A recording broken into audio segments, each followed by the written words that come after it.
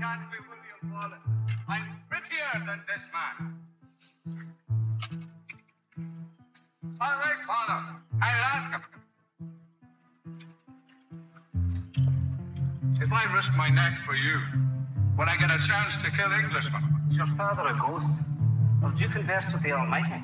In order to find his equal, an Irishman is forced to talk to God. Yes, Father. The Almighty says, don't change the subject, just answer the fucking question. Mind your tongue.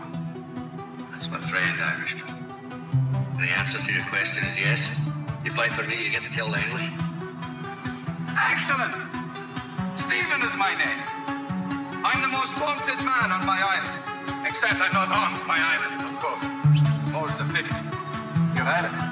You mean Ireland? Yeah. It's mine. You're a madman.